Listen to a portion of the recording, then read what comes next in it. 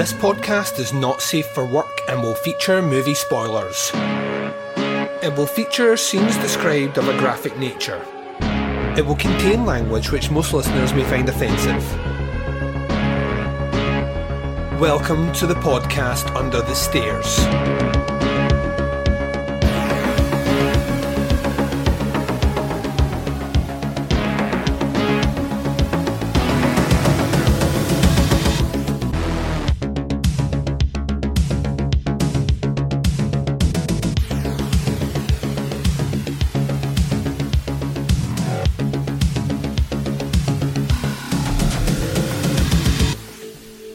Hi everyone and welcome to the podcast Under the Stairs. This is Andy Loves Art House episode number 9. I'm your host Duncan McLeish. Welcome to the show.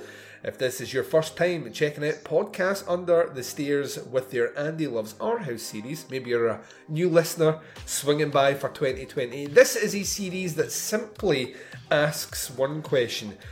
That one question is, can I find a movie that my co-host Andy Blockley will love that is classed as an art house movie? Now, we've kind of narrowed it to art house horror. I think over time we may start expanding that out and getting a bit more fringy because there's a limited number of art house horror movies that are worth chatting about on this show.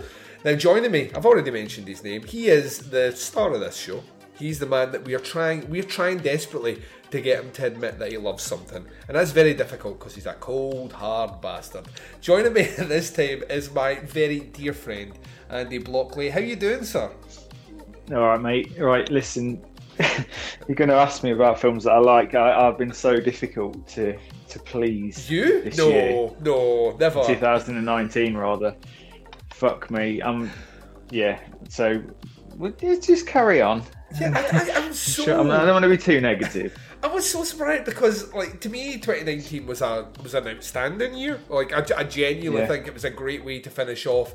Which I've put my stick in the ground on this one. I am of the opinion that the 2010s might be the best year for best decade for horror ever. That's how strong I think about it. Especially that back 5 years, like 2016 through to 2015 through to 2019. I think, like, every year there's about 5 horror movies that I would say could stack up against almost anything and, you know, really hold their own. And I can't think of many other decades that have that. There's always a slump somewhere. So I'm genuinely, I was jazzed by the end of the year. I was like, yeah.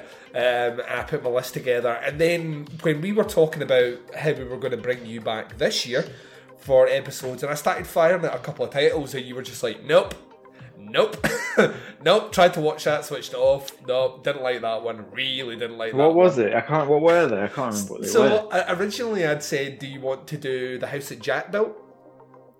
Which technically it's 2018, realistically. Right. And you were like that, no, switch that one off. And I was like, yeah, but you never got to the end, you were like that, I'm not going back to watch it.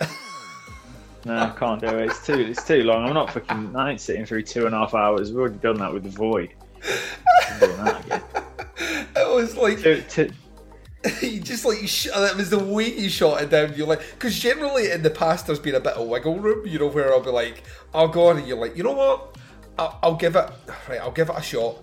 But this time you were just do you know what it is? Just to explain to the listeners, there is a reason why, like, my tolerance is lower, and it's basically I don't work. I used to work a 4-day week and have a 3-day weekend. I did that for 7 years, so probably the whole time I've known you. Mm-hmm. Now I work 5 days a week and only have a 2-day weekend. So it's almost like that fucking day that I've lost. If I'm watching a film and it's like half an hour in, it's wank, forget it. I'm turning it off because, like, I'm wet. No, I've only got a 2-day weekend. I can't waste it. I can't waste like a portion of it watching this fucking film.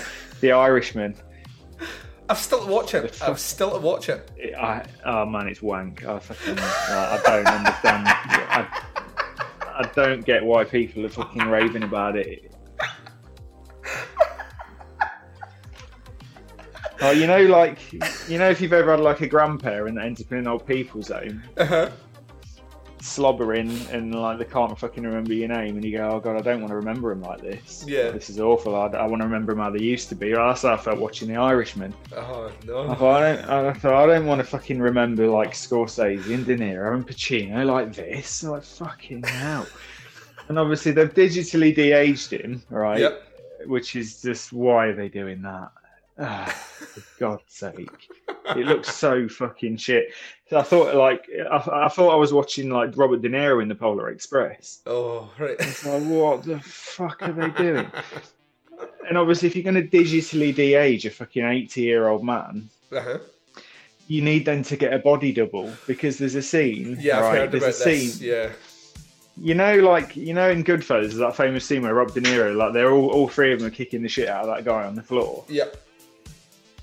Right. Well, they basically almost like try and recreate that. Some blokes like had a go at De Niro's daughter in a fucking bakery or something. So De Niro fucking goes down there. Right, where is he? Right, this guy. Okay.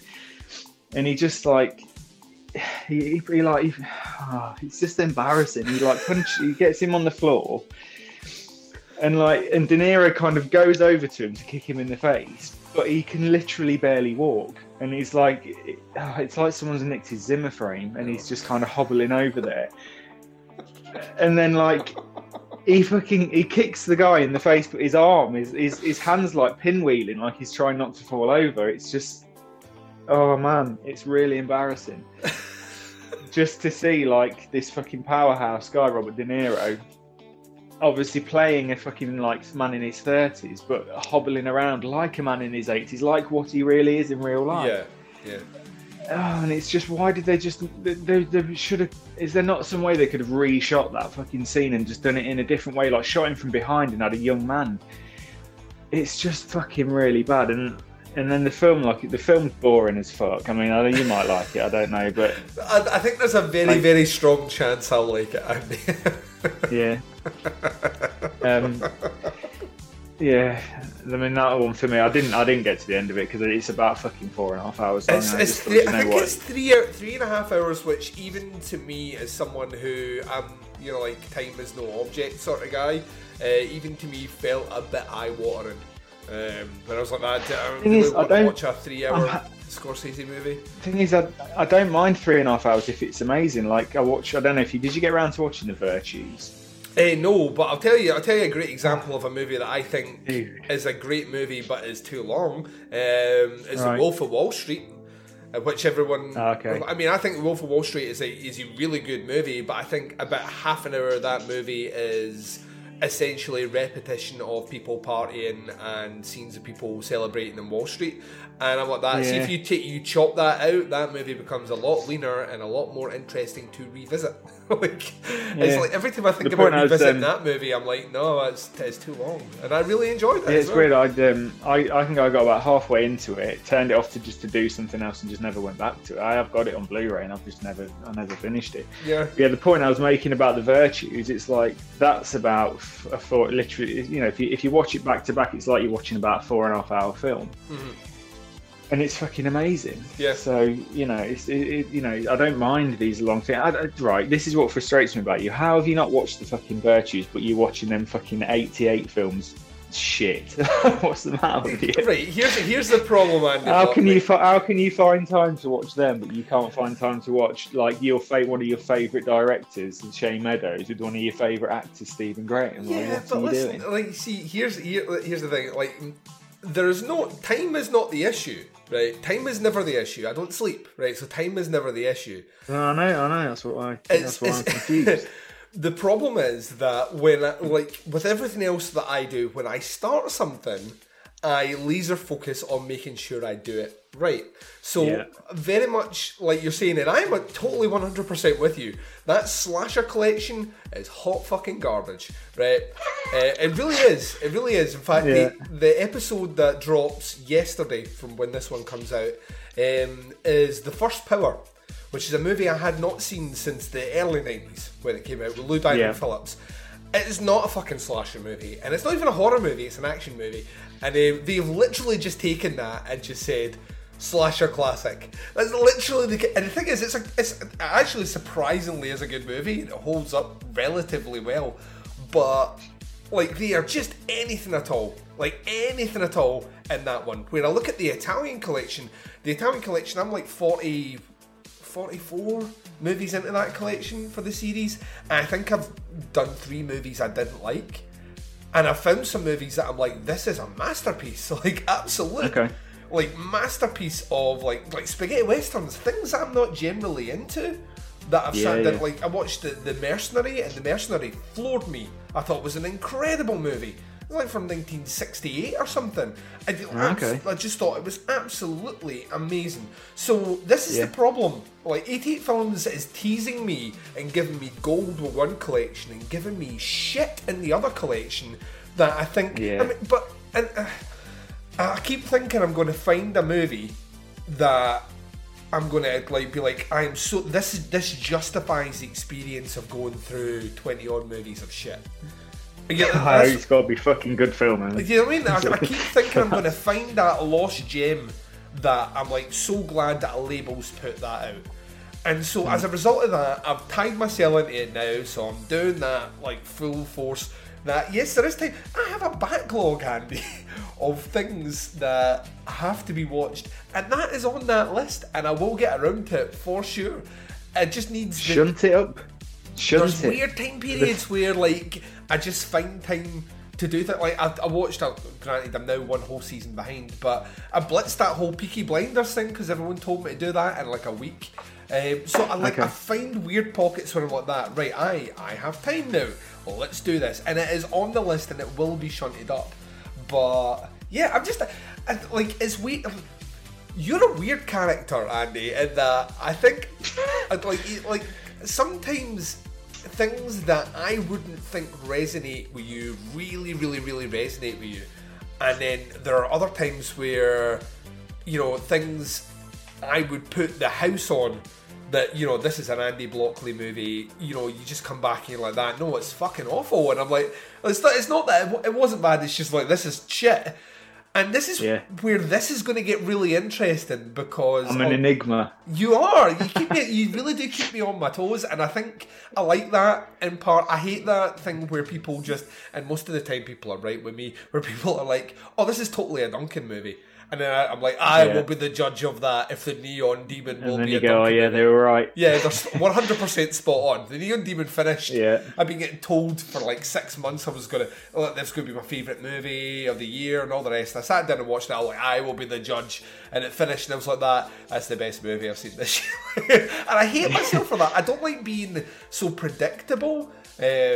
I like being kind of, at times I like to be, I like to see myself as being a bit of a mystery, but you genuinely are, because had you told me like 2 years ago that Hereditary would be the movie that you were like vehemently saying was one of the best of the decade, I would not have believed you, because to me on paper Hereditary would not be a movie that you would be into. Right. But you totally got that one, and then there are other times where I'm like, Andy Blockley will totally love this movie. You're like, well, no, it's shit. And I'm like, so like the movie we picked this week though, and I'm going to say the movie you picked this week because, like I said House of Jack Milk. You were like, nope. And I was like, what about Hagazusa? And you were like, that was utter shit, Duncan. And I was like, really? I hated that. I hated it. So I was like, what? Because I wanted to do something more modern, because there's plenty in the backlog there of things to cover. But I wanted to do something. It's a new year, it's a new decade. Let's tackle something more. And you came away with the idea of, well, could Bliss be considered an art house horror movie? And I'm like, yes, it can. By its very nature, Bliss to me shares the same, and I spoke about this slightly off air with you, shares a weird DNA with something like Driller Killer. And from back when we were doing the Nasty Andy, we said when doing that one that it was the movie that probably shouldn't have been on the list because it's surprisingly artistic, like very, very, very artistic. And this one has the same, and I know a lot of people might come back and say, well, it's not an art house movie. Well, you're wrong. It's got a specific style, it's got a specific subtext, it's all about allegory as well, which I think is really interesting. Yeah. But that does not necessarily mean it's going to be a great fucking movie, and that's where I am curious What I'll ask you though is, like, we obviously know your thoughts on The Irishman. What was your favourite movie last year? Was it Once Upon a Time in Hollywood? Was it Joker? Was it one of the big ones getting all the awards? I didn't like the Joker. I thought it was a really weak, predictable screenplay. I don't understand why it's getting all the love. I thought like it was just so unbelievably predictable. There are people throwing their devices across the room right now. it just did nothing for me. Like, yeah, all right. And you knew his mum was going to die. Right, it's a bit of a twist that he ends up killing her himself. Yeah, going to lose his job, get picked on the tube and beaten up. Like, there's just all this stuff. It was just like a checkbox of things that are going to turn him in. You know, that are going to make him flip. It was like it's been done in Falling Down and Taxi Driver and so many other films. Yep. I just thought this is doing nothing different. The Joker character is it's because I'm used to watching a really charismatic Joker, apart from the terrible one that Jared Leto. Yeah. Apart from the horrific version that he did, like all the other Jokers are these really like charismatic people that I can believe, are quite fucking, they can handle themselves in a situation and could turn into like a fucking a crime lord kind of thing. This guy is just a fucking weirdo, isn't he? And I just thought, like, I just don't believe that that's the Joker from the Jokers that I've seen. Like, if it's supposed to be almost like a prequel showing you how he becomes the Joker, I'm not fucking buying it, mate. Like, I don't know if it is. I think that's the thing. I think they've been like, I've heard conversations specifically with the director now. In fact, there's a great directors roundtable discussion, which is it Entertainment put out, or is it I can't remember, some website that does all this movie news stuff, did a roundtable kind of post the Golden Globes with Scorsese, Todd Phillips, they did the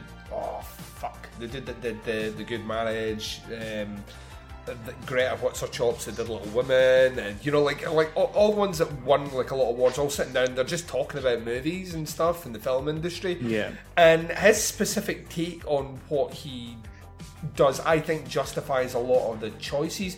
I mean, it comes down to whether or not you accept him. I mean, he's sitting opposite Scorsese saying, it's a homage to your movies, really. And it is, when you watch it, it's so painfully obvious that it's known to things like King of Comedy and Taxi Driver and stuff anyway. But I mean, I don't know. It depends. I suppose it depends what you.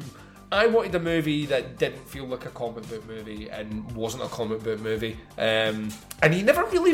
it's weird, he only ever really refers to himself as Joker at the end, and I don't know if that's the same character. And to be honest, I don't get... to me, Joaquin Phoenix sold that movie from front. I could honestly watch him in absolutely anything. I think he's... And I never used to be that way. I used to find him the most obnoxious actor on the planet. Like, really. Okay. And his last 5 years, I don't know what he's done, but he's changed things for me. He did that Lynn Ramsey movie 2 years ago, You Were Never Really Here, which I think is like absolutely fucking incredible, like jaw-dropping. Yeah, I quite enjoyed it. Yeah, I enjoyed that because it popped up on Netflix. I watched it, and that is good actually. Yeah, I think a lot of people complain that it wasn't violent enough, but it's it's like you can't win. You can't. It's too violent. It's not violent enough. He does batter a room full of people with a hammer. Like, I mean, what else do you want? I mean, and it's weird. Like, and I don't like, and I know obviously in Joker he's mentally ill, and I don't mean any disrespect by saying he's just fucking weird. I know he's obviously got some serious mental problems, and I appreciate that completely from the take on it. It's just, if it wasn't called the Joker, maybe I'd have enjoyed it, but the fact that it's meant to be building towards this, like the Joker that we've seen Jack Nicholson play, that we've seen all these other characters play, where it's like, fucking hell, like this guy's literally a force of nature, isn't he? Yeah. And I just don't fucking buy it. So I think it's a bit like it's a bit like Doctor Sleep. Yeah. Which I actually really fucking enjoyed. Yeah, Doctor Sleep was good. I mean, I had some issues with it, but I thought it was a strong one anyway. I'd have been quite happy if it didn't go to if it wasn't the Shining sequel. I'd have been like, why couldn't it have just been a film in its own right? Well, it could. The problem is it could have. The thing is, if it had followed the book, it would have been. That's the thing, because obviously Kubrick did his thing, and Stephen King hated what Kubrick did. So when Stephen King did his second book, he basically, did an addition to his book, not an addition to, because at the end of the Shining book, the hotel's gone.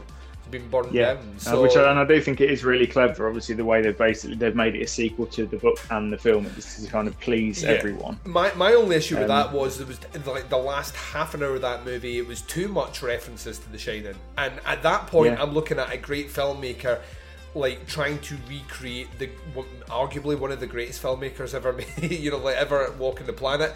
And on that one, I'm like, just don't do it. Make it your own. Right? We know these characters. You already have me in with the creepy twins and the woman in the bath and all. You have me in with that.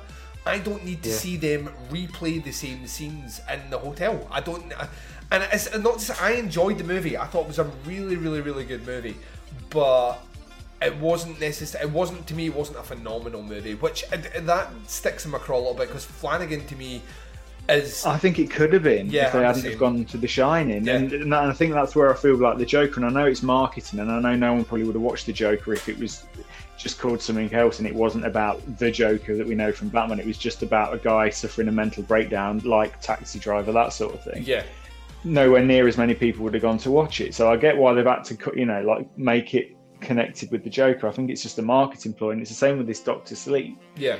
And I know it is a sequel to The Shining, so it's hard not to sell it as a sequel to The Shining, because that's what it is. But for me, I thought the first hour was one of the best films, probably my favourite film of the year. Yeah.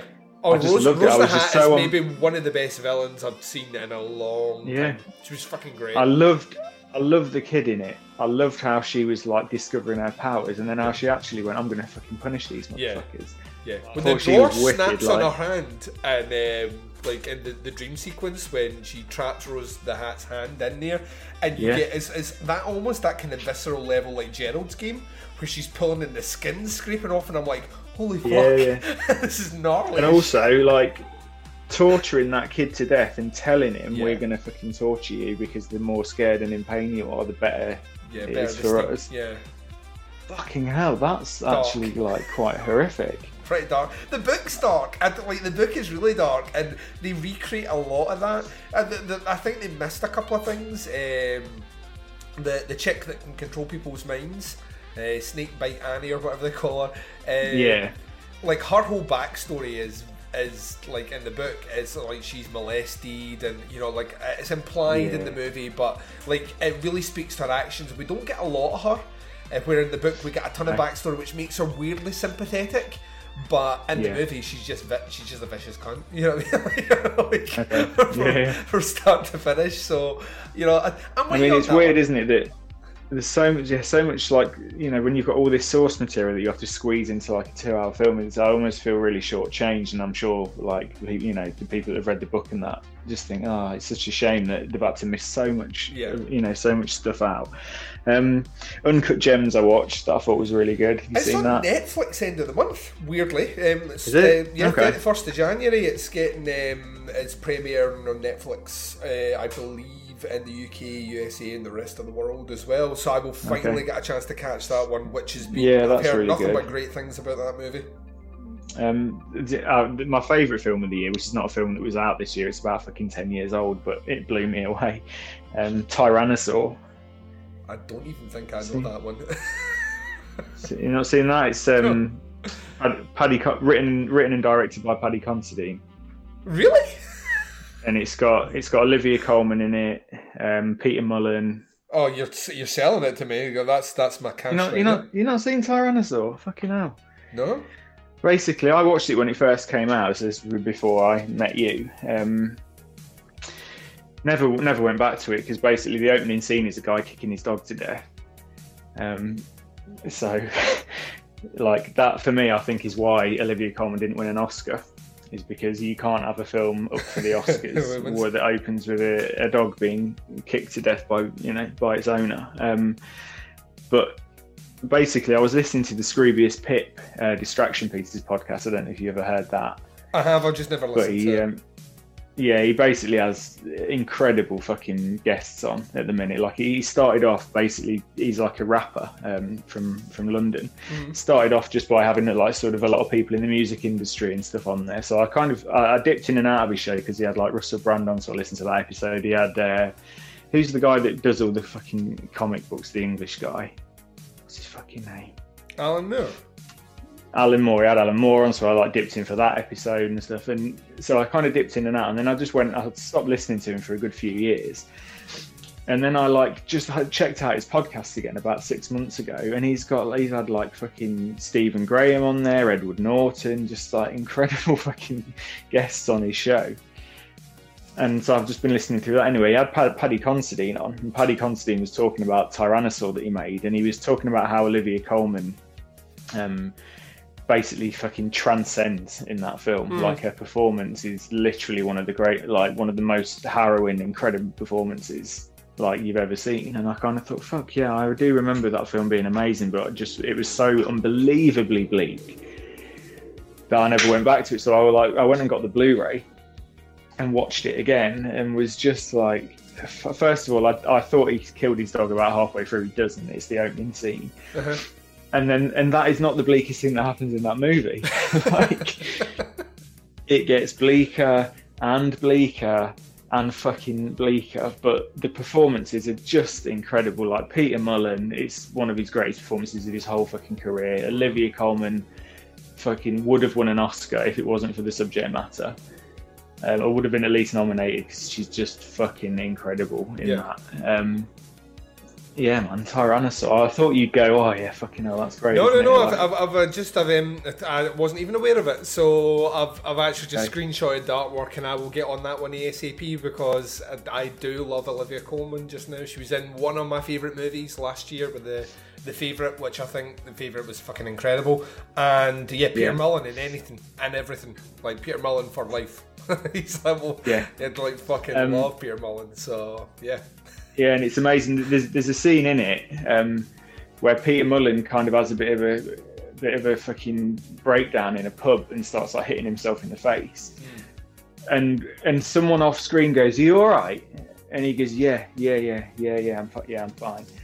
And it was Paddy Considine off behind the camera, because Peter Mullen's fucking like little breakdown was that fucking convincing. You thought he was doing it. Oh God. He kind of had to step in and go, "You're right," but because he's in a pub, they left it in, because it just sounds like it's someone in the pub asking him, "Are you all right?" Like you probably would if you saw someone fucking smacking themselves. And it's like, yeah, it feels that fucking real. You know, if you didn't know it was Paddy Considine, you'd think you're watching a Shane Meadows film. Yeah. It's that kind of realistic, like it's that realism that really nobody else can do apart from Shane Meadows. And I think it's because he's worked with Paddy Considine. They're obviously, they're really close mates and stuff. It's like, yeah, it's you know, they're interchangeable basically. The two things that, I mean, I don't know if you've seen like Journeyman. Oh yeah, I've seen Journeyman. Yeah. So obviously, you know, Paddy Considine can really fucking act, and he can really direct, you know, a movie. Yeah, and Tyrannosaur is just an example of one of the first things he did. But you literally can't believe you're watching someone's debut movie. It's like it will floor you, dude. The fact that it's his first fucking thing that he's done. Well, it's on the list, man. It's on the list. I've added it right there. Yeah, got to watch it. No, I'm glad I fucking mentioned it then, because I thought you would have seen that. No. Had you not mentioned that there, that would have went under the radar for me again. See, this is what I'm trying to say to you. Like, this is why I daren't not continue through with the 8-film slasher collection. There could be a Tyrannosaur in there somewhere. Unlikely. But you know, you never fucking know. You never know. And there's a couple of more things I need to mention, like just before we start. I think it's just because we've not spoke for so long. I've got so much to fucking like talk about. Rick and Morty season 5. Yep, I've still to watch that. I've got that all ready to go. It's I think the second half of it is coming out later this year, so we've basically just got the first 5 episodes. I did watch Rick and Morty, like not when it first came out, probably about maybe into season 3, maybe. I kind of got, someone told me about it, and I watched it and I enjoyed it, and I kind of forgot about it, and then I kind of went back and like watched it again.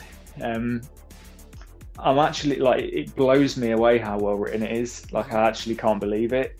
Like, I was saying this to Rach, because Rach isn't really into like animated stuff, and I said to her, "You need to watch it." I said, because I almost can't get my head around how fucking well written it is, and you have to watch each episode about 3 times to get everything. Like, yeah, and it's in season 5, or was it season 4 that's coming out at the minute. It's like I don't know how they come up with the ideas. Yeah.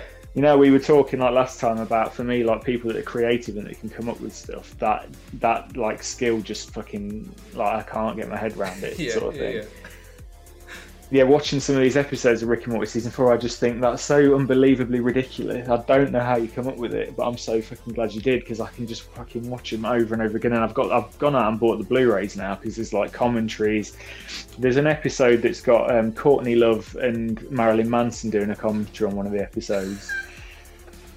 So fucking random. They two hated each other as well. Late 90s, they two were mortal enemies, so that makes me it's hilarious. Quite a bit.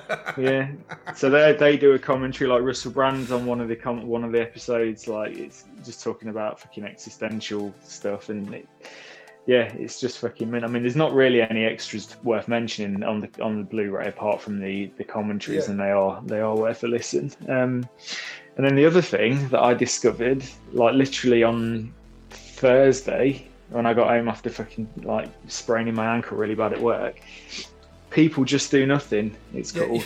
You were telling me about this over the messenger. It's literally one of the greatest comedies I've ever seen in my life. I don't understand how it passed me by. It's basically like it's heavily borrowed from The Office, and like they don't try and hide that fact. Like, it's, you know, the guys that made it basically said we spent fucking years just smoking weed and watching The Office. It's a cross between The Office and Spinal Tap, which is another thing that they've mentioned. Like, it's massively influential.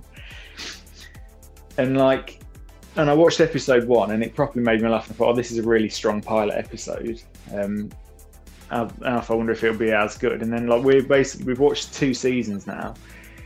And there's so much stuff in there. Like, Rach didn't watch episode 1 with me because I was just kind of watching it on my own, just because I didn't know what it was. And then I kind of said, "Oh no, you've got to watch this. We'll have to watch this together." But we carried on watching it, and then we went back to episode 1 last night, and it was literally like I'd watched it for the first time, even though I only watched it on Thursday. There was that much stuff that I'd missed the first time, even though I was completely paying attention. It was like watching the episode again. Like, I just couldn't believe how many. You know, like sometimes you watch an episode of a comedy and there'll be like 3 or 4 things maybe that are really funny that happen. Like, literally every 30 seconds is just a line where you just think, that is fucking genius. And I'm 2 series in now, and it's like it's getting better and better, and there's 5 seasons of it. And apparently they've appeared at Glastonbury in character on stage. All right. Basically like what Spinal Tap did. Because even though it's a complete piss take, they're actually really fucking good, like garage and drum and bass MCs. Well, one of them is anyway. And so yeah, they've been like at Reading, Leeds and Reading Festival. They've been at Glastonbury, like they've been on stage with Stormzy and all this sort of thing. Jesus. And I was reading about it, and they were saying it's great because they're in character. It doesn't matter if they fuck up or do something stupid, because because they're idiots. Like, in the show, they're complete morons. Yeah. So it doesn't matter that they just fuck up. But apparently there's a whole fucking YouTube show of it. There's like Corrupt FM is like the pirate radio station that they do, and apparently there's a load of like Corrupt FM stuff. They've like got an album out. It's so similar to like the Spinal Tap thing, where they're genuinely like good musicians.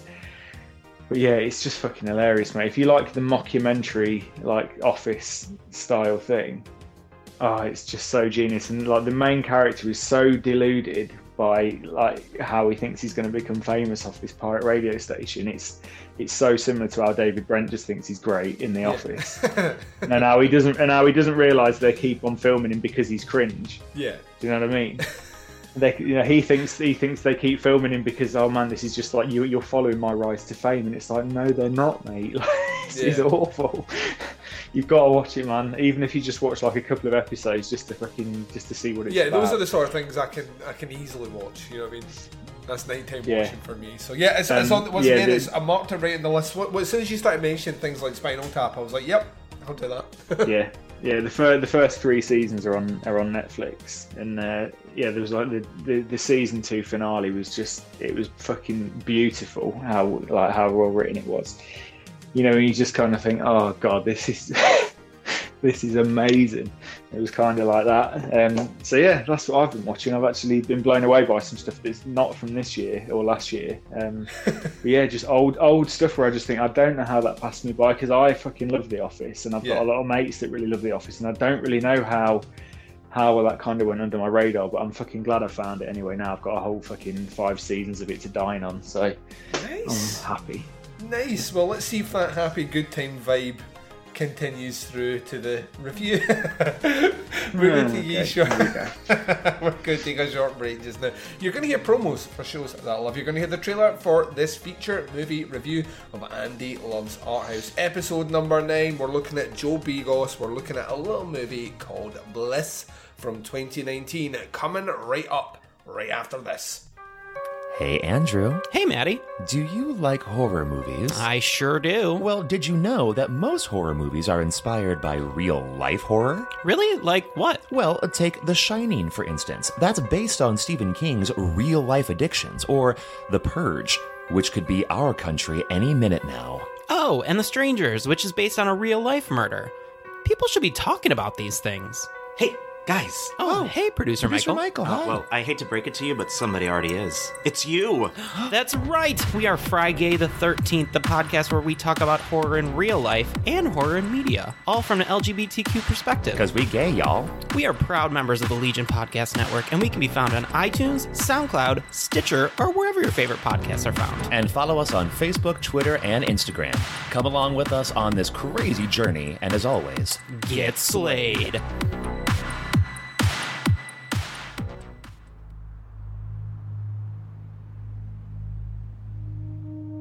Nikki's pushing me to drop your pieces. I'm going broke. I can't live off of nothing. And I can't live off 10% of nothing.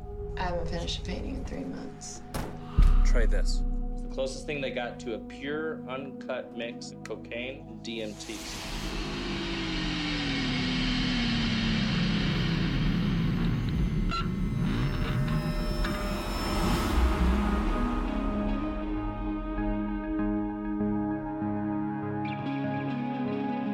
I started painting again. I don't know, something came over me and then it all just started pouring out of me. I don't even remember doing it. Like you blacked out? It was like I was possessed. I mean, that's good, right? Yeah, it's great. Tell me, Des, do you think it was the bliss or the blood? Whatever you gave me, just let me know so I can kick it with something else, because I am not well. I feel like I'm dying. You're not gonna die. Trust me. I saw you painting in there.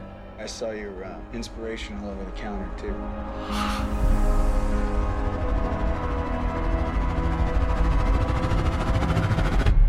You know what's wrong. You don't give it up. You can't. Forever.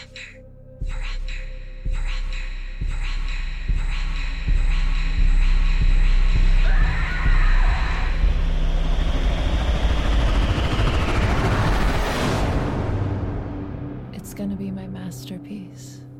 And welcome back. So you've just heard the trailer for our feature movie review. This is Bliss from 2019. This is written and directed by Joe Begos. This one stars Dora Madison, True Collins, Rice Wakefield, Jeremy Gardner, that's right, he of the Battery fame, Graham Skipper, that's right, he that has been in all the other Joe Begos movies, Chris McKenna, Rachel Avery, Mark Beltzman, George Wendt, that's right, from Cheers, Abraham Benrubi, Jesse Merlin, Matt Mercer, Josh Ether, Jackson Birnbaum, and Susan Slaughter, and there are some other folks in here for sure. A lot of weird little cameos in this movie.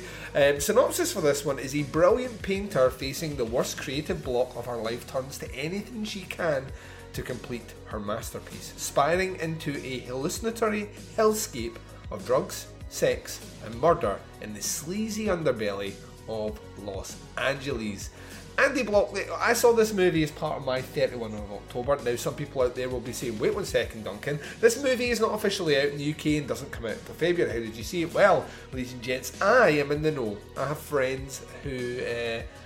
well, I was going to say I have friends. I have acquaintances online who gave me... It's the same way that I've seen all of The Mandalorian, and that's out till April. Come on, people. There's something called Pirate Bay. Like, you may have done that.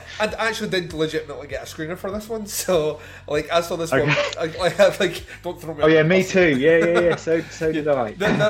There are certain things I will wholly put my hand up and say, yes, like, I ripped the shit out of this, you know what I mean, from online. But Bliss was one I got a legitimate screener copy, and I was over the moon when it arrived, because it's like that, yes, I want to watch this movie. And I sat down and checked it out, and yeah, people out there know it made my top 5 of the year. I have pre-ordered the Blu-ray, can't wait for that to come in so I can sit down and watch it again. And the way I described it to people was, it's like, you know, it's like the style, the neon style of something like Nicholas Winding Refn meets the kind of art house aesthetic aspirations of a movie like Driller Killer, with a hint of that movie that came out with Ethan Embry, I forget the name of it, where he was like the painter and the metal and all that shit. Oh, Devil's Candy. Devil's Candy. There was a hint of Devil's Candy in there as well, and it was all shoved in a blender, and it was cranked up to like 100, and then you were given speed and then told to watch it. Because I just found the whole experience draining, intense, and loud from start to finish. So when you suggested that, I was like, Andy Blockley, this is interesting, because this could legitimately go one of two ways. I genuinely think this is either, this is a great movie, I love it wholly, or this is pure straight garbage, Duncan, I can't believe I watched it. So the floor is yours. So there really isn't that much to discuss with Bliss, because it is the most simple plot ever. It's like, it's a series of set pieces, and it is a plot that flies in, like, with very little written down. In fact, there's not a huge amount of dialogue in the movie either. So, what did you make of Bliss? Right, so spoilers then from the offset for anyone that thinks we might have a different section to, you know, that isn't spoilers and a different one that is. I think we'll have to go straight into spoilers. Just go straight into spoilers, my man. Yeah, cool.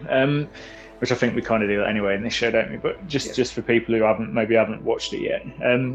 It says in the synopsis she's this amazing painter. What evidence have we got of that in the film? The only evidence that we have is she's an amazing painter is that she is well known, and she has a patron of the arts, so to speak, who's waiting on. It's like she has been a great painter, but she's in a slump. She's got a contract kind of thing, hasn't she? Like, you know, get me like that's literally but we don't actually see any evidence of any work she has done. You know what I mean? To say that she's a phenomenal painter, it's just she has an agent, she has a contract, and people seem to know her. Yeah, I mean, I guess that's down to the low budget of the film, because I think there's other films where they've obviously hired a really fucking good painter. So I'm sure in Devil's Candy there's some like incredible artwork in there where they've obviously paid. So obviously, they don't do that in this film. You just have to kind of take their word for it, sort of thing. So she's having this creative block. I think the first thing that kind of struck me about this film, I don't think her performance is very good. Really? Oh, fuck. I really struggled with like right from the offset. I just kind of thought, this is amateur hour. Like, just the way she was kind of like talking to M8 in the apartment and stuff. I don't know. It's almost like, when you can see someone acting rather than just see like that's. Oh, right. I thought it was the other way. I actually thought she felt like I'm coming at it from a same angle, but from a different outcome. Like, I didn't feel. To me, it felt like, you know how they do. It's not mumblecore or whatever they call it, where actors just ad lib. Well, that's like the conversations felt like awkward and real to me. You know what I mean? Like, in that the way that people speak. So, like, in a movie, everyone always has perfect dialogue and no one makes a mistake. Yeah. In this one, it was kind of awkward, and she's an arty sort of person. So, like, a lot of that just worked for me because it felt more real. But I totally see what you're saying. Yeah, I thought that was a deliberate choice as opposed to her being. Okay. But I don't know if that is the case or not. Yeah, and obviously I haven't got an issue with that because like one of my favourite things of all time, literally, like the This Is England series, where a lot of that is like completely fucking ad-libbed. A lot of that they'll set up about 8 cameras and just catch something in one fucking take, and people do stumble over their words and stuff, but yeah, it adds to the realism for me. So I haven't got an issue with that at all. But in this, that it didn't strike me as the same sort of. Yeah, you could see it as something else. Yeah. And then anyway, she goes to her dealer's house. It reminded me of that scene in Pulp Fiction, really, where it's like, we've got this stuff, and he's like, what else you got? I've got this. Well, I've got this stuff. And this is like 2,500 a gram. I want to know what heroin are you buying in fucking Pulp Fiction. It's like $2,500 for a gram. What the fuck? Anyway, whatever it is, like Tarantino is still on it from that original hit. Yeah. He's got to be some good shit. Anyway, so she goes speaks to this guy, and he's like, "Oh yeah, I've got this fucking stuff. I think it's called Dynamo." And he's like, "Yeah." She's like, "Well, can I try it?" But he's like, "Yeah, try it, but don't try too much." I know you're not a drug taking man, but that she does about 1 gram. Yep. And that is a lot. I'm just showing my lack of knowledge here on everything to do with drugs. Well, if you buy a gram of cocaine, I mean, a heavy fucking user's going to get. I mean, I reckon the average person's going to get like 10, 15 decent lines out of that. Right. I mean, it depends on what your fucking tolerance is like, and I understand that people have a tolerance, right? But a tolerance builds up very quickly, and then you will lose that tolerance as well as you don't take drugs. And now she said she'd not been taking drugs. She said she'd been clean for like 3 months or whatever. So someone introduces you to a really strong drug, you don't rack out a line that looks at least 1 gram. It's fucking ridiculous. I just think, like, for a film that's centered on, it's a drug taking film, there's going to be people that have done that sort of stuff in the past or still do it, and they're going to go, that's ridiculous. She just bombs this, like, fucking hell. It's like a fucking stick of licorice that she shoots at there anyway. It's black. It's like a deliberate choice to make this thing look like different from what you would expect drugs to look like as well. Which, like, one thing I don't think. Although in saying that, Joe Begos looks like he may be partial to substances. If you've ever seen what the guy looks like, right? I've interviewed him before. He's like a super nice bloke, but all these movies have some level of like deep hallucinogen involvement somewhere. That it makes me wonder for sure. But yeah, I don't know. He's got that. He has a way about him, and these movies like start to straddle that sort of, like, even when you look at something like The Mind's Eye, like he's really kind of, which is like Scanners for all intents and purposes. He's got a kind of Cronenberg vibe that goes through them. And there's bits where like what you're seeing could very well be the effects of like some sort of drug binge. But yeah, so what you're saying is she's selfish. I kind of shit went, well, what are you doing? It wasn't the length of the line that was about right. It was the width. It was the girth. It was the fucking thing. Anyway, so she fucking blasts this, like, you wouldn't start with that. You really wouldn't, except I guess unless you want to literally put yourself into oblivion, which is probably what she wanted to do. So it's not really a criticism. It's just like a little minor nitpick. I just thought, I don't know if you'd have a line that fucking big if you'd not had anything for 3 months and you didn't know what the fuck it was. Anyway, so she does this line, and it just, she just fucking sinks into the carpet, like on Trainspotting pretty much. Mm-hmm. And then wakes up, I think, several hours later. Yep. And to be fair, her mate does actually say, fucking hell, I thought you'd gone home. I didn't realise you were still in there.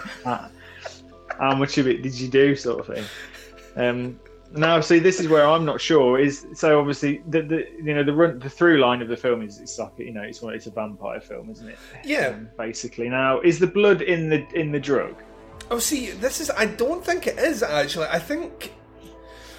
Right, because if it is, I thought that's quite a novel way of being an addict, because obviously every other vampire film you have to drink the blood, but if you've got, like, obviously blood dries, doesn't it, and you can scrape it off almost into a powder, you know, if you've ever, like, fucking got blood on the surface, when it dries, it is literally like crystallized almost. So I kind of thought, is that a really clever way of making someone addicted to blood as well as addicted to drugs, by putting vampiric blood in the drugs, and then they're taking the drugs thinking it's the drugs they want, but actually it's the blood that they're after. See, I never even considered that, and actually, if that is the case and that's his intentions, that's fucking genius.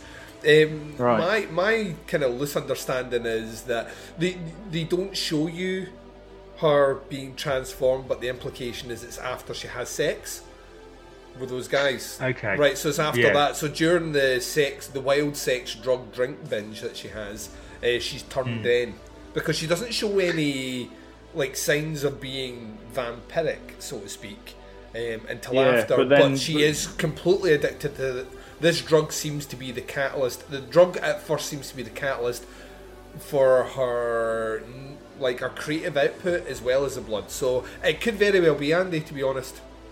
Because I got the feeling, I'm sure she says at one point in the film that the blood takes the edge off the craving, so she's feeling like she wants to kill herself, which is obviously like the allegory for a come down. Yes. But when she does more of this bliss, that feeling goes away. Which obviously, if you're taking drugs and you're clucking for another hit of the drug, then obviously you take a bit of the drug and you feel better for a while. Obviously that's where fucking heroin addicts, get to the point where, the first few bits of heroin that you do are fucking amazing, and then it gets to the point where you're taking heroin just to feel well. Yeah. You're not getting high anymore. You just don't feel like you're dying after a line or an injection or whatever it is you're taking. So I got the impression the blood was in the drug, because she's feeling horrendous, does a line of it, and then I'm all right for a bit, Right. I actually really like that. That's not, that's something I hadn't even considered, but that, even if that's not the intention, that's a cool read on the movie, man. Okay. So she's obviously it's helping her creatively when she takes this stuff, and obviously that's why a lot of creative people do take drugs, because it does open different channels of your mind. I mean, I know the Beatles were famous, weren't they, for taking LSD and then banging out an album, and even fucking just admitting it as well, like, which is quite a heavy thing to do, I think, because of how influential they are with young people. It's what you got to say. I think was it Paul McCartney that just went, I take LSD, and they went, well, should you be saying that though, when there's all kids watching? And he went, he went, you fucking asked me. Yeah, you asked me. Yeah. he blames the interviewer. He kind of goes, you fucking asked me, mate. So it's your fault. And it's like, but obviously, that's. There's that great. That is I was going to say, there's that great Bill Hicks stand up where he's talking about all your, like, he's like talking about like going to heaven or hell, and basically how hell has all the great music, and he starts going through, like, he's like Jimi Hendrix, like Jimi Hendrix and like David Bowie, the Beatles and all the rest. He's like that. You want to know how they wrote their music? They wrote it real fucking high. And that's literally it. Does there's something that sparks about it. But what I like about it is we never see.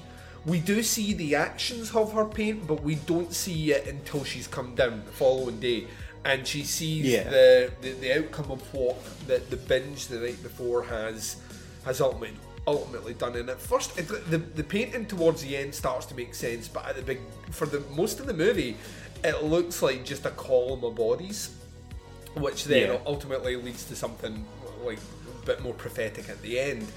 But it's like you say, it's this idea of like she's taking this drug to not only spark the creativity, but she does feel like she's very much like they do in a lot of other movies that deal with vampires. This idea of you feel like you're dying, like in the transformation, but you feel like you're dying if you're. It's why I think at times some of the more.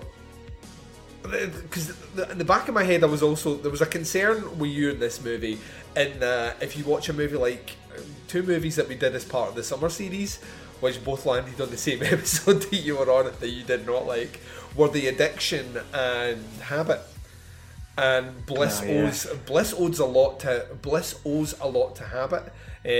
Not fully as a movie, but in its way it takes things and kind of not tries to reinvent, but it's kind of hypothesizing of an alternative kind of telling of the story of vampires or vampirism. Yeah, I knew that it was similar to one of them because I watched them for the same episode. Those two have kind of blended into one, so I can't remember which one was which. It's definitely more Habit based.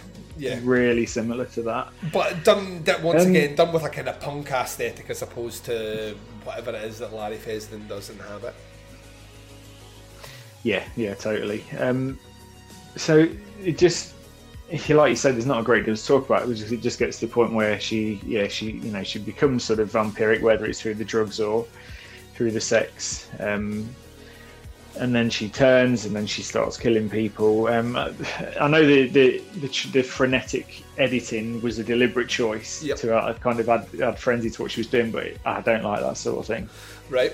Like it just reminds me of watching a Marvel movie when like the fight scenes, like 3 seconds of action has about 15 fucking different camera shots.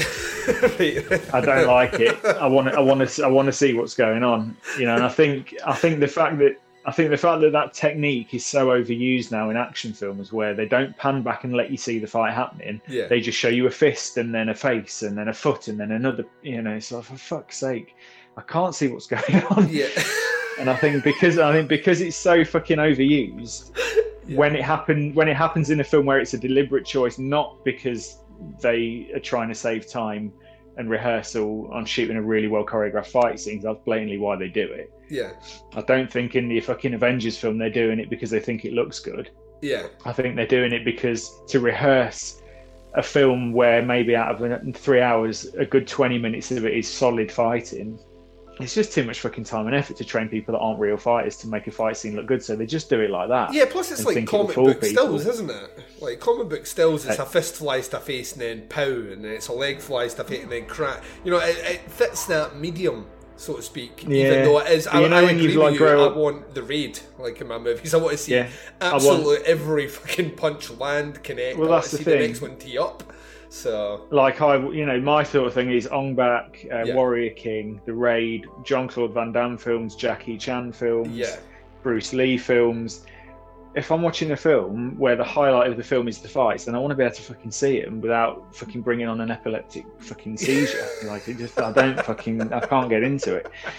So then when it happens in a film where it's a deliberate choice to add to the frenzy of the scene, it just annoys me because it annoys me in all the other films I watch, so I can't appreciate it for what it is because I just think, for fuck's sake, can I just see what's going on? It's a deliberate editing choice that I think fits a narrow margin and should be used sparingly.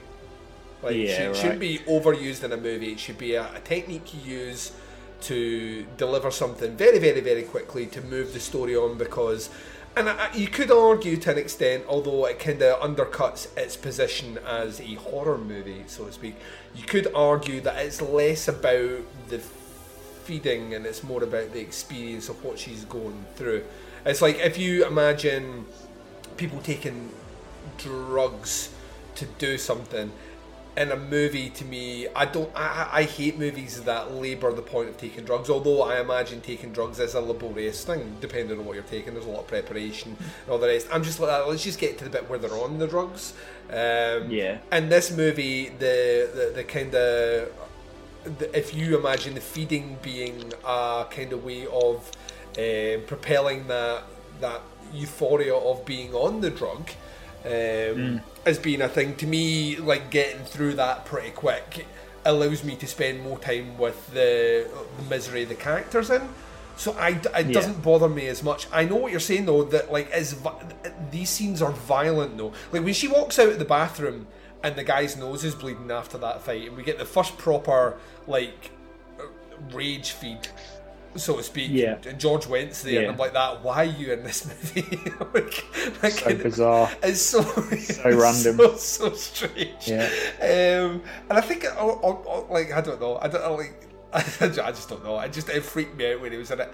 And she comes out and she starts like viciously grabbing and biting and tearing and ripping and all the rest, and they're using that deliberate thing. I'm torn at that scene because part of me understands its mechanism in there is to get us through it and on, to see the kind of the post-feeding phase of that character, but then the other part of me is like, it's a movie about vampires, and if you're going to have a movie of vampires, I kind of want to see that as well. So it's like, if they lean one way, I might criticise it the other way, and if they do what they do, I might lean on the one, but I get both approaches, and I know exactly what you're saying. It is because they don't just do it once. Every time she feeds, that's what you get.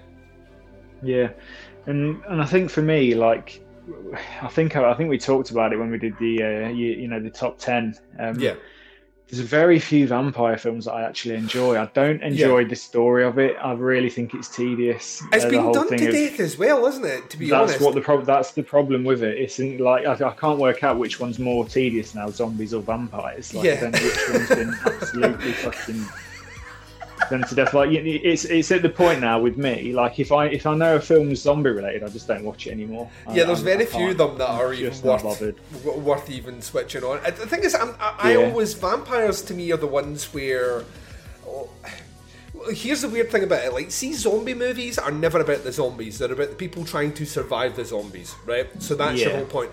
Where vampire movies are generally about movies that are, it's people struggling with the good ones anyway, are about people that are struggling with the affliction of being a vampire, which I think is a different thing. So they're both about survival, but on one of them it's people being humans trying to survive zombies, where the other one is being vampires trying to be human. And I think you can put more into the vampire side of things in terms of pivoting stories, tackling it from different mediums, and certain different, like there was that Transfiguration movie which came out a couple of years ago, which was very similar shades of Martin, like the Romero movie, but it was kind of set in the ghetto, and it had a different take on how it did things, and there's a little bit of Let the Right One In there on that one, and that movie was fucking great, and I loved it, but the vampirism stuff is so at the back of that movie, and it's more about these kids getting, and those are the ones that's like Only Lovers Left Alive, the Jim Jarmusch movie, I think works at, like, because it's focusing on, imagine if you were a vampire and the pain of immortality, which sounds good, like, where you can't do that with zombie movies. Like, you really can't do that with zombie movies at all, and I think that's where zombie movies become wholly repetitive. But unfortunately, you can make a really lazy vampire movie, and plenty of people have fucking done it. Like, there's loads of them. And I think for me that's the reason that vampire films I just find tedious, is when they have to go through all the same beats. Yeah. And I just think you don't really have to do that. I think that's why stuff like 30 Days of Night I love, because we don't have to go into what happens when, all this thing of, right, you get bitten and then you start to have to go and eat raw meat in the supermarket, and then your partner finds out, and like there's all these fucking beats that all these modern vampire films have to hit. Yes. And all my favourite, and all the vampire films that I love, the vampires are already fully formed and we're just in. We hit the ground running and let's just fucking get on with it. Yeah. So, like, From Dusk Till Dawn, like Near Dark. I mean, I know Near Dark's got a bit of, obviously, him turning, but there's also just got a load of fully formed vampires. Yeah, and we just follow them around, it's and like see Fright them Night. do their thing. It's like the first time you watch Fright Night and you get this, like, is the guy next door a vampire? You know what I mean? Like, we don't have to watch any of that stuff. It's just he is. And I know I'm with you on that one. It's like it's like superhero movies and origin stories. Like, everyone has to have an origin story. I'm like, do we really need to? Do I really need to see Spider-Man become Spider-Man again for the third time for the fifth in 20 years? To have to see it again, and they're like, yes, you do, Duncan, because you don't know how you this do. He gets bitten by. Guess what? He gets bitten by a spider. What? It's not even like they do. It's not even like they put any kind of new twist on it. No, that's the same thing. It's the same story every single time. And vampires are exactly. We know how that works, and that's why when you're saying it might be in the drugs, I actually think if that is the case, that that makes that movie. At least better that's for me, something different. At least that's a new fucking like twist on the way that you get infected, and the way that you have to then keep feeding your addiction without even realizing it. Yeah. Because potentially, if she doesn't really know she's a vampire, she just thinks she's on this super addictive drug that she has. She takes, she has to take it or she feels terrible. Yeah. but but there's blood in the drug, and it transpires that actually it's the blood that you're addicted to, not the drug. But for me, like, there are two different types of vampire film. It's the one where we have to laboriously follow the person around, hitting all these beats of this happening, then that, and then that. And then there's the vampire films where we just hit the ground running, and it's just fucking right. These are vampires. They're fucking dangerous as fucking, like, this group of people have now got to survive the winter or whatever. Yeah. So there's and it's the latter version that I appreciate, and the first one that I just find kind of tedious. And unfortunately, the Bliss just kind of landed in that camp as just the one where I just think, I've seen this like 50 times. Right. So unfortunately. Oh no! Like, do you not like really see that? To me, where the movie like kind of, I don't know, like the movie landed to me is like this, like leaning into that kind of art house idea. There was something very art exhibit about the movie, if you know what I mean, and that. Like our stage play, or like one man part, like the vagina monologues, there's a very kind of like one set play, like the scenes like of her in her like apartment, and her friends want to visit, and she's like, you need to go, you don't I know you're trying to help me and you're concerned and you think like the drugs and all the rest, but I'm telling you right now, you cannot be around me. And her friend just oblivious to everything, and because that's what would happen if you knew someone was on drugs. It's what makes that Evil Dead remake so cool. It's that idea where she's like that. No, we need to get out of here. And I'm like, yeah, well, of course you would say that because you're coming off drugs and you just want to go back to where your supplies. And she's like, no, the fucking woods are haunted. And they're like, no, of course you're going to say that. Like, that's what makes everyone's looking at each other like with quote things. Yeah, the woods are haunted. Like, a tree went up inside me. Yup, sure that happened. Like, it's like there's. And he goes, oh my god, she'll say anything, won't she, to get away? She really wants those drugs. There's a part of that where you're dismissive, and I like that idea about this as well. As what she's saying to people are just taking. Well, of course she's back on drugs. She's weird. She's like, everything she's saying should be taken as a closeted cry for help. And what they don't understand is there is viciousness when she is like the lust that takes over, especially when she kills Jeremy Gardner, which is almost tantamount to cinematic crime in my eyes. You don't kill the man that made the battery. He never fucking do that. And he's just trying to help her, and like she viciously like fucking bites the fuck out of him and murders him and all that. All those scenes to me hold a bit of weight, but I imagine if you're already at that point kind of checked out, then they are just like you see beats of a story that are already very well told. That was the problem. No, man.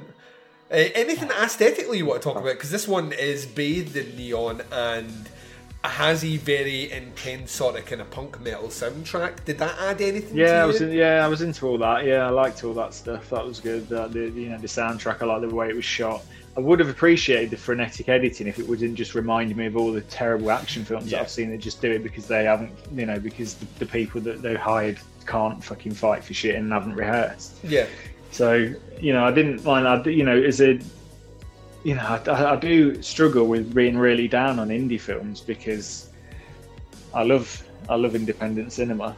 And I really hate fucking Hollywood shit, and I love independent stuff and I love foreign stuff. Speaking of which, have you seen Parasite?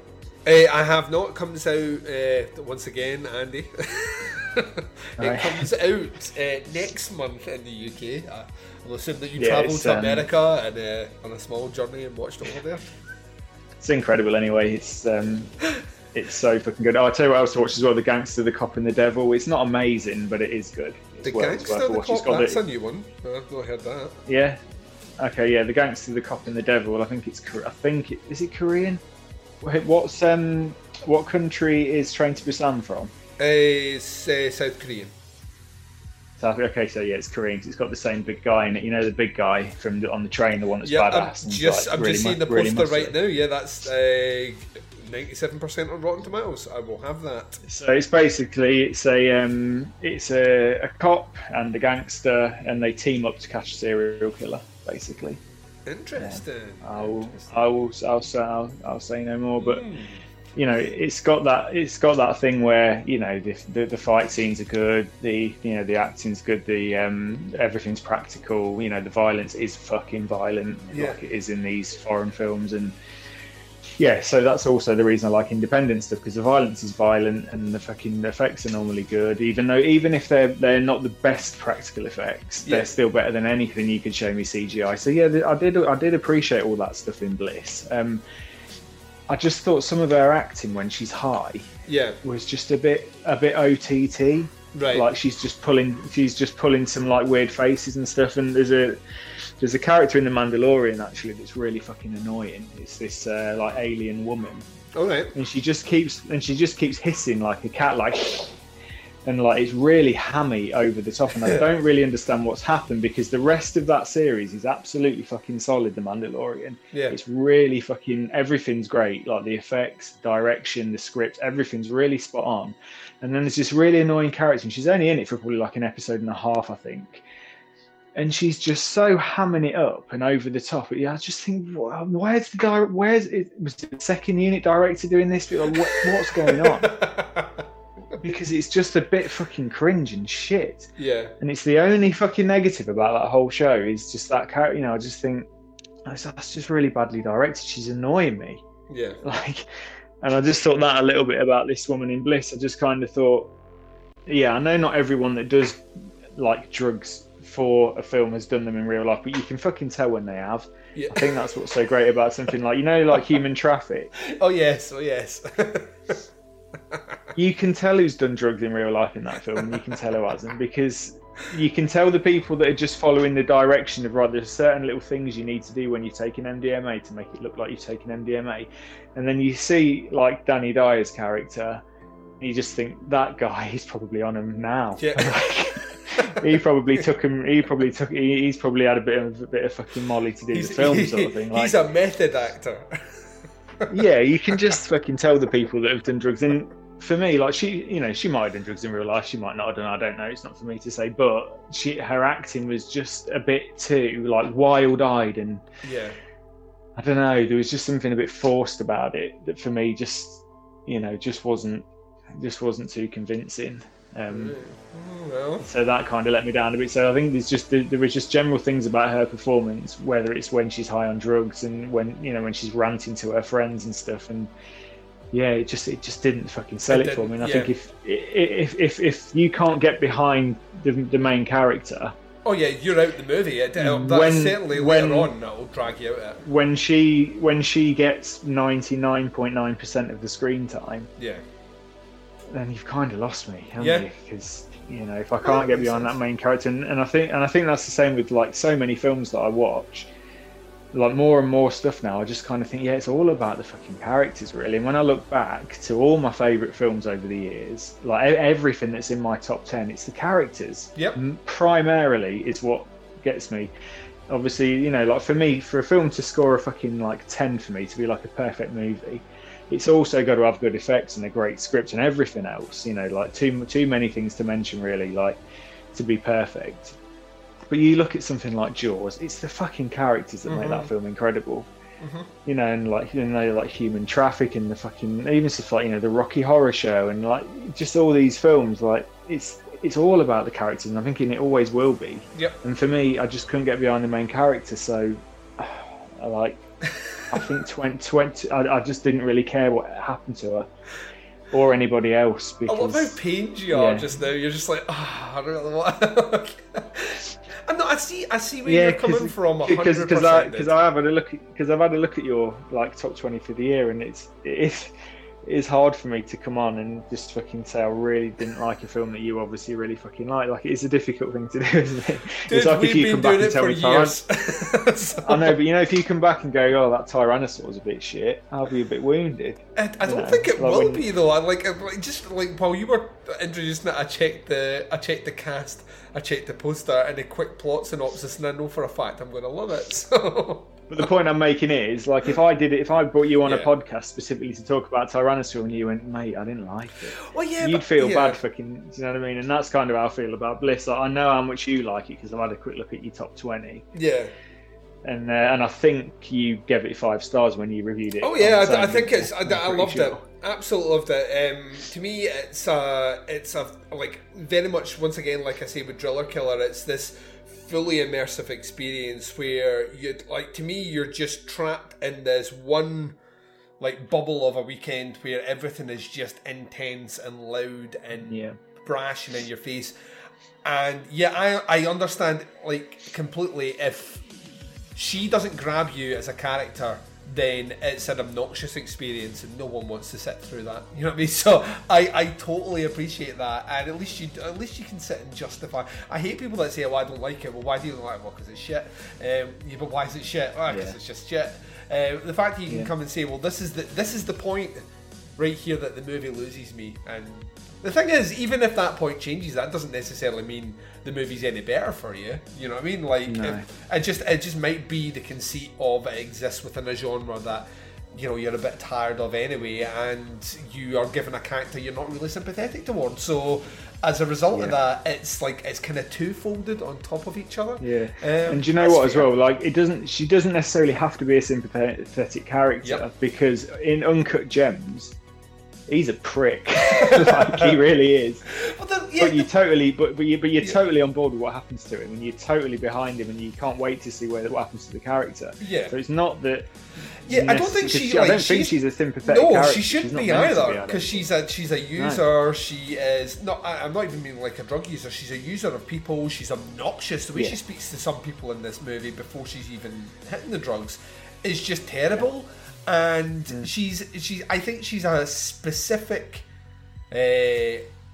personality type of artist who, you know, I just feel like because they are gifted, they should just get an easy ride on everything. And you know, it's something that, you know, I can't relate to.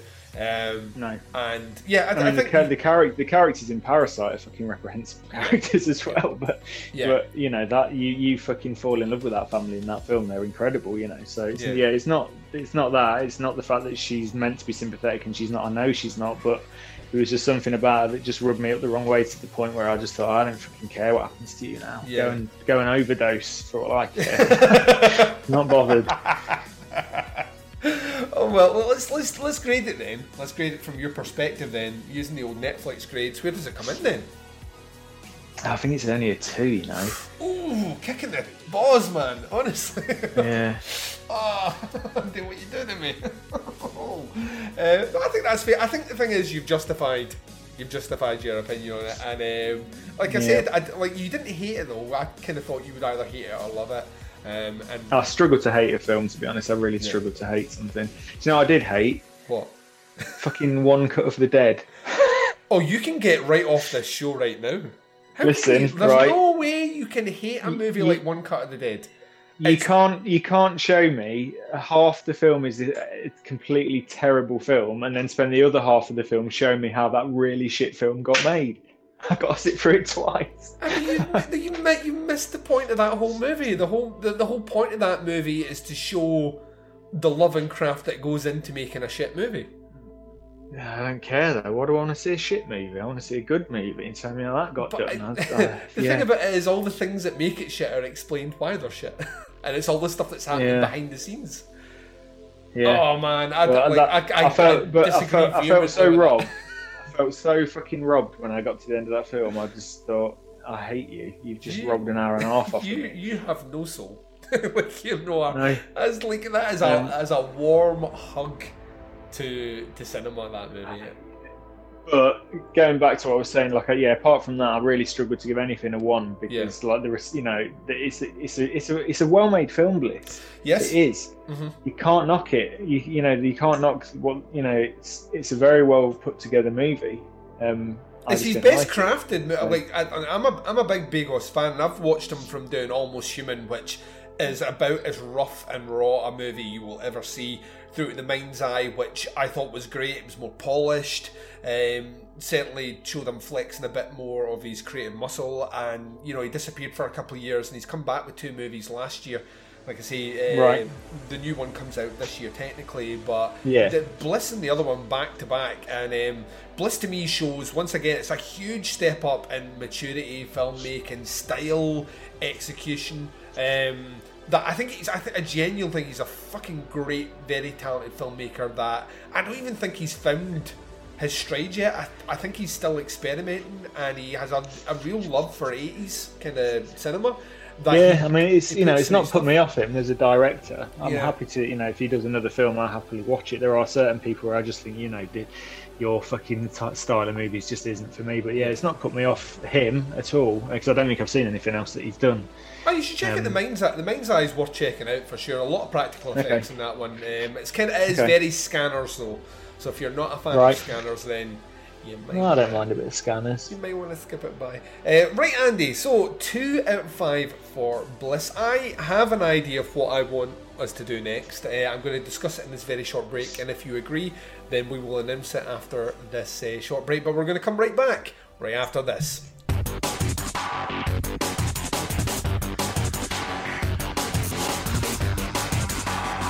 You're listening to the podcast Under the Stairs.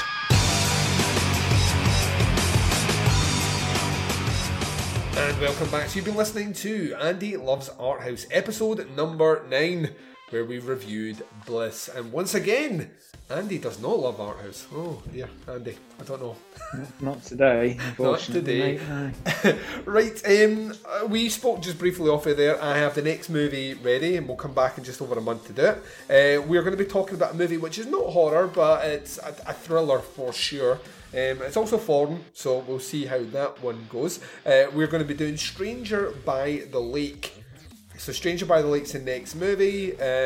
For those that want to know a little bit of a plot synopsis. It's a summertime, a cruising spot for men tucked away on the shores of a lake. Frank falls in love with Michael, an attractive, potent, and lethally dangerous man. Frank knows this, but wants to live out his passion anyway. So, yeah, there are some scenes in this movie that are right from a horror movie. Like, genuinely. Bo Ransdell introduced me to this one. And I'm interested, because it very much is an art house movie, and you'll see what I mean when you watch it. But I'm trying a different tact here, Andy. I'm trying to maybe slip in a couple of thrillers here and see if we can maybe steer you away. Give you some foreign cinema as well, because that, subtitles might win us over, and you never know. We've had good luck with the French thus far. Enter the Void, Climax, just saying. Both Gaspar Noé and Tune. I'm a big, like I say, I'm a big fan of foreign cinema just because they're so drastically different from anything that Hollywood puts out. Yes. I'm up for it. Definitely. Yeah, this movie would never exist in Hollywood. That is all I'm going to say.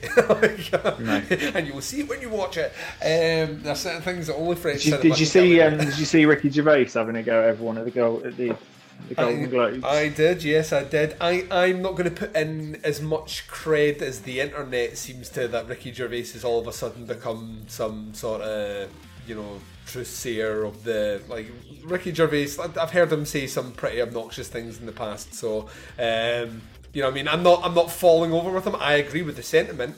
I think think he's spot on. I think you can't sit there and support a company like Apple and then go out there and talk about how you're for fair and equality in the world and all the rest with their background. But what I love about that? What I love about that is that he said it right at the beginning, and you know that there were so many people that were going to do that when they got their award, and now. And then I don't think it necessarily. The thing is, I don't think it necessarily stopped them doing it. It just made them look foolish for doing it, which I think was the point. Yeah. I think it was his kind of his aiming of it. But yeah, like the whole like the right wing. I loved him having a dig at the foreign press, saying they're basically racist, they're basically misogynistic. Yeah, or even having a dig at, like, when they were talking about representation in awards. He's like that. I'm not going to do because we're playing that game. I'm not going to do the people that have died either, because that's not that's not racially diverse. So let's not do that either. Right. And there's a lot of kind of like swung in on. Like I say, Ricky Gervais in the past has said some stuff though that I'm like. Let he without sin cast the first stone as being some sort of social crusader, because he's, what I mean. People live long enough to say things that make them sound stupid in hindsight. But yeah, I thought it was. I mean, I don't want to hear like actors and actresses spout political messages at all, because they don't affect any change at all. Like they change fucking nothing, and it is a waste of oxygen. So just don't do it. I kind of agreed with that. Just come up, accept your fucking award, and sit down. Well, that's the thing. And like, are they doing it because they actually want to invoke real change? Because if they do, then no, that's admirable. Or are they just doing it just to go, hey, guess what, guys? I don't like Donald Trump either. Yeah. And I don't think racism, and that, hey, that racism's pretty bad, isn't it? Hey, that racism that's going around is pretty bad stuff. It's it literally doesn't. It does not affect my viewing whether or not an actor is pro or anti-Trump. Like all the stuff that Kevin Spacey's went through will not stop me watching American Beauty. If I want to shove that on, I will shove that movie on. And Thriller is still a great album. Yeah. And so the Chris Rock routine where like people are bragging that they take care of their kids. Yeah. And he's like, "That's what you're supposed to do, you stupid motherfucker." Yeah. Like going around telling people, "Well, I feed my kids and I take my kids to school." It's like, well, you're meant to do that. Yeah. So when people stand up and go, I don't like racism or misogyny either, you go, well, right. Yeah, that's because you're a human being. That should be. Like when something like terrible happens around the world, like say I don't know, like the fucking volcano erupts up, there's a horrendous tsunami or something. On the front page of the news, it'll be how the British Prime Minister thinks it's really awful. What's happening. I know. Right. So, okay, that's a weird headline, isn't it? So, so our British Prime Minister thinks that thousands of people dying is a bad thing. Yeah. Like everybody thinks it's bad. Yep. That isn't. It's just such a weird thing to try and go. Hey, he must be a good guy because he thinks people dying's bad. So he must be a good guy. So everybody thinks that's terrible. I know. It's the world we live in, man. Like the importance of what other people with power or status, their opinions being given any sort of credo, to me is weird. I don't understand it. Live for yourself. Have your own values. Try and keep those values pure and kind where possible, and try and keep your nose out of other people's business. And if you can do that, I think you will live a happy existence. Yeah, I mean, I'm all up for activism. I think activism is great. If we didn't have activism, then black people would still be fucking riding at the back of the bus. And Now, I do believe that we do need to have activism, but a lot of the time it depends where it's directed, because arguing with bigoted morons online is not going to make any fucking difference. If you can genuinely educate someone and go, well, actually, and they're up for listening, and you go, well, did you actually know that what you're saying, like, and explaining things to people, and you can change people's mind on things. Mm-hmm. You can totally change people's mind if they're up for having their mind changed. But most people online, this is what, like, with the whole fucking Brexit thing. Yeah. Like, people don't care. All people care about is that their football team won. And that's basically the equivalent thing, isn't it? Yeah. Their opinion is the equivalent of their football team. And they don't give a shit if you give them evidence to go, well, actually, look, you're completely wrong about this. They don't go, oh, fucking hell, am I? Shit. Oh, God, I'm really glad you told me. I didn't realise. It's what's classed as identity politics. It's the ego. You identify with your team winning as opposed to the policies that are in place after. Yeah. And it's you, and like, I don't know what it is in the last like 10 years where people's egos are so monumentally fucking fragile. Internet. Nobody turns. It's the internet. Yeah. it's mad, isn't it? But nobody turns around. Everyone's given the same platform to voice their opinions. Which, I mean, everyone should have the same platform to voice their opinions, but the kind of micro chambers or echo chambers that are now in place, like the amount of articles I scroll past that says, this person like won the internet by standing up to Donald Trump on Twitter.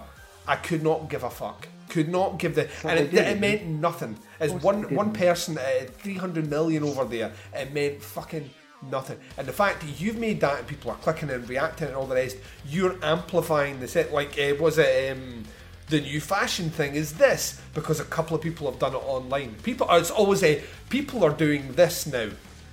Do you know what blows my mind now? Why has everyone got an opinion on Meghan Markle all of a sudden? I didn't even know who she was. It's so fucking bizarre, this whole like Megxit. It's called Megxit, isn't it? See, if I was her, I'd want to get away as well.